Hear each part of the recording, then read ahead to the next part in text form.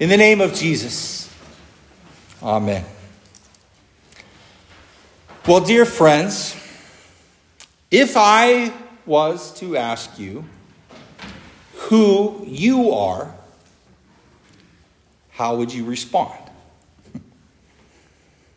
Now, the first thing which probably would come to mind for most of you when answering such a question like this is, well, to state your name. You're Kathy, you're Scott, you're Helen, or you're Denise.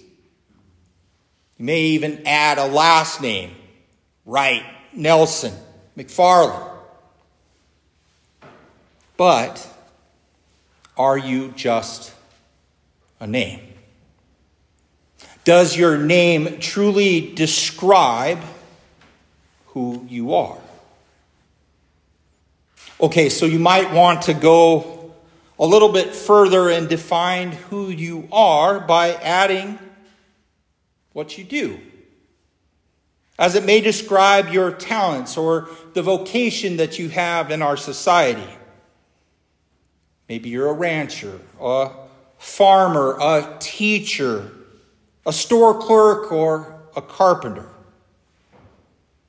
And even if you're not paid for your work, you might describe yourself as a stay-at-home mom, a retiree, or a volunteer. Perhaps you're tempted to describe yourself by stating some of your relationships. You might be a father, a mother, a daughter, a son, a brother, a sister, or a grandparent. You might describe yourself by how many friends that you have on Facebook, how many people follow you on Snapchat, or how many names and numbers that you have in your contacts that you keep on your smartphones. You may even describe your likes and your interests by saying that you're a Cats or a Grizz fan. Maybe someone who drives a Ford, a Chevy, or a Dodge.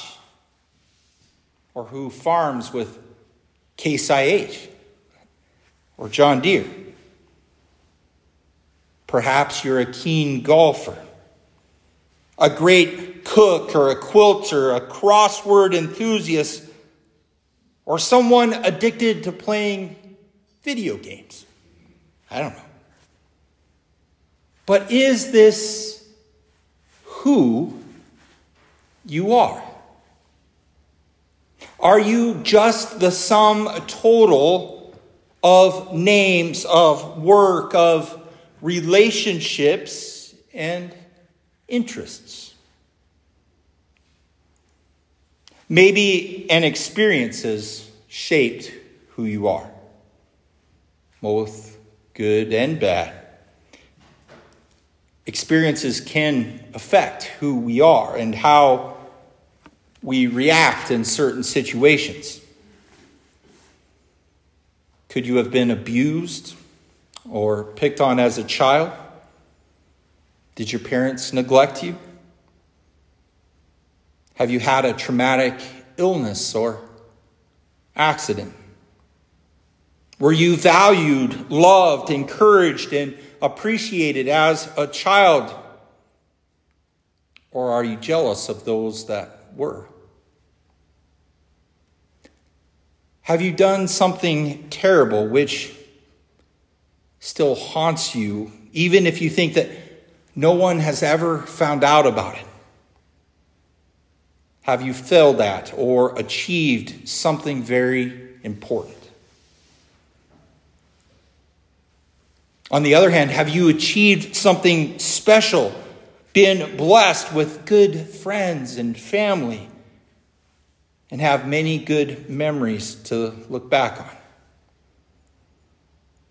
Many positive and negative experiences, well, they can affect us deeply and so can also play a part in defining who we are. So who are you? Now, this time I'm asking the question to us as a congregation. Who is New Hope Lutheran Church? Does our name fully describe who we are? As we gather together as a congregation, are we just a club of like-minded people who gather for a while on Sunday evenings, but maybe don't want to care too deeply or forgive too freely? How do we relate to each other as brothers and sisters in Christ? How do we relate to our wider community? And do they care? If they don't care too much for us as a congregation, does that matter to us? Why or why not? What about our history? How has what's happened to us as a congregation defined how we perceive ourselves? If others around us, or maybe let's look at it this way, maybe those in the NALC, the LCMC, or maybe even the ELCA were to define who we are as a congregation and what they think we are, what they say, would that matter to us? So who are you? Individually and corporately?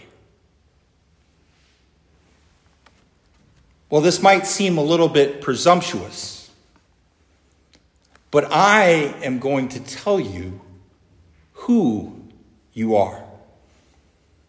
Just like St. Peter does in our epistle reading for today. You are all stones. Living stones. Individually and communally. Being built up as a spiritual house. And Christ is our cornerstone. Now, of course, when we hear that we're all stones, you might think of how hard or stubborn those around you are, and how you may have witnessed one brick clash against another.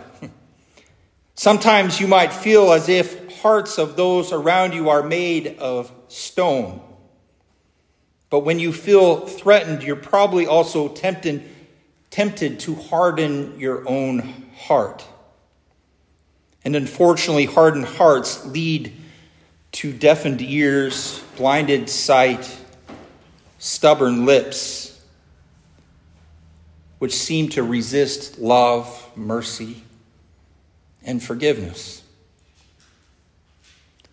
So then, if you are experiencing each other as stones who are cold and hard, you may feel this spiritual house, well, it isn't being built up. It isn't where love comes to life, but it is instead being worn down through struggles, differences of opinion, division, apathy, or arguments. But is this what St. Peter means when he describes us as living stones, being built up as a spiritual house? Is this who we are? And more importantly, as individuals and as a community, is this who we want to be? I suppose when each stone wants to be the cornerstone, then all of the living stones will always compete for position. Each stone which acts like a cornerstone will try to force every other stone to fit into his or her own idea of what is this spiritual house and what it should look and feel like. And similarly, when each stone stubbornly refuses to take his or her place within this community, to contribute in a meaningful and intentional way, or doesn't allow itself to be shaped by the chief cornerstone, the spiritual house, well, it won't function properly, and it may even crumble. But when the chief cornerstone is Jesus Christ, and the other stones are being modeled and molded by him to fit into his house, those living stones, well, they will submit to him and they will obey his plans for their life. And they will trust and live according to his will and to his word and to his timing. But St. Peter, he doesn't stop at calling us living stones. No, we're not just a bunch of bricks on a wall, but we're also a chosen race, a royal priesthood, a holy nation, and a people bought through the blood of Jesus, who are to declare all the excellent things that God has done for us. Once we were people who didn't know mercy, but now we have received mercy. No matter who we think that we are, St. Peter, he's reminding us that this is who we are. We're living stones built on the foundation of Jesus the Christ, the true cornerstone. We've been added to the living stones of the past, like the apostles, the church fathers, our foundation members, and so on. Each one of us is so important, a part of this spiritual house. And no matter how little we think of ourselves, and no matter how little we think of those around us, this is who we are. You see, God, well, he chose you and me. He chose us to be part of this holy house. While others might not choose any of us, God, well, he chose you and me. Where we might not choose some of the people that sit around us, God chose to bring them all into this holy house as well. It's his house, and it's his choice, not yours or mine. And thank God for that. Where we may struggle with names that we've been called at times, or struggle with our own sense of self-esteem and feel that we're not worthy of being chosen. And where we may feel that others aren't worthy of being chosen because of what they say and do as well, God chose all of us anyway. God, well, he chose you. God chose the person that you may not want to sit with. It's not about you. It's not about me. It's not about them. It's about the love and the grace of God who chose all of us anyway. We are a holy priesthood. And this means that we're not so much called to pray for or to serve ourselves and our own interests, but we're called and equipped to serve and pray for those that seem unworthy, who are vulnerable, who are fragile from past abuse, and whose hearts need to be softened through proclamations and forgiveness, peace, and love. We are a holy nation. We are called into the kingdom of God to be holy, for the Lord our God is holy.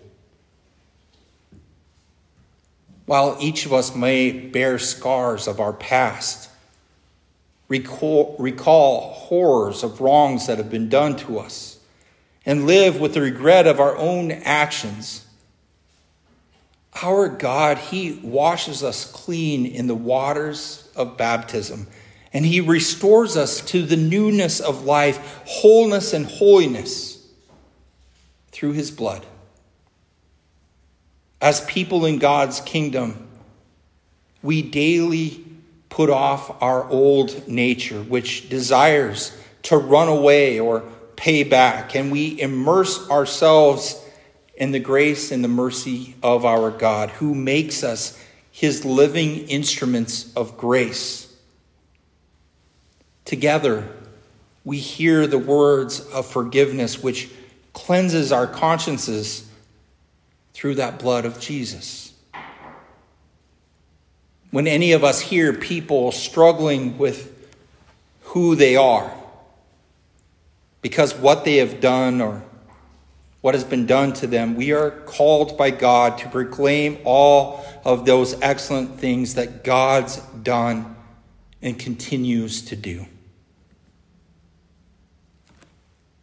This means that instead of proclaiming our own good and everyone else's badness through such things like jokes and gossip, that we are to give glory to God for all of his precious gifts of love, life, provision, protection, forgiveness, grace, life, and peace. So this is who you are. We're all people who have received the mercy of God. And not because any of us deserve it, but because God is gracious and merciful, slow to anger and abounding in steadfast love. Just like past events, our name calling can affect us deeply. So too can the love and mercy of God work to reshape us, renew us, and restore us. Not just as individuals, but also as a community. God loves you. And there's nothing that you can do about that.